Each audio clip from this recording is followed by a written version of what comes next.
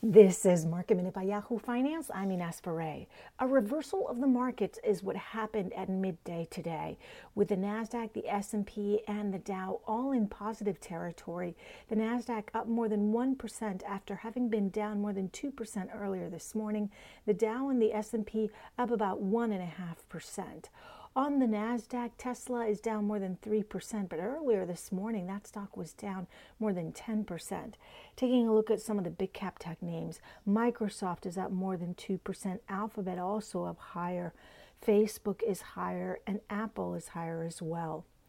And energy has been leading the gains today and throughout the last week or so as investors have been rotating out of tech names and into energy and communication services. Right now, we're seeing that consumer discretionary real estate and utilities are the laggards, but nonetheless, all 11 sectors of the S&P 500 this afternoon being in green territory. For more Market Minute news, head to yahoofinance.com.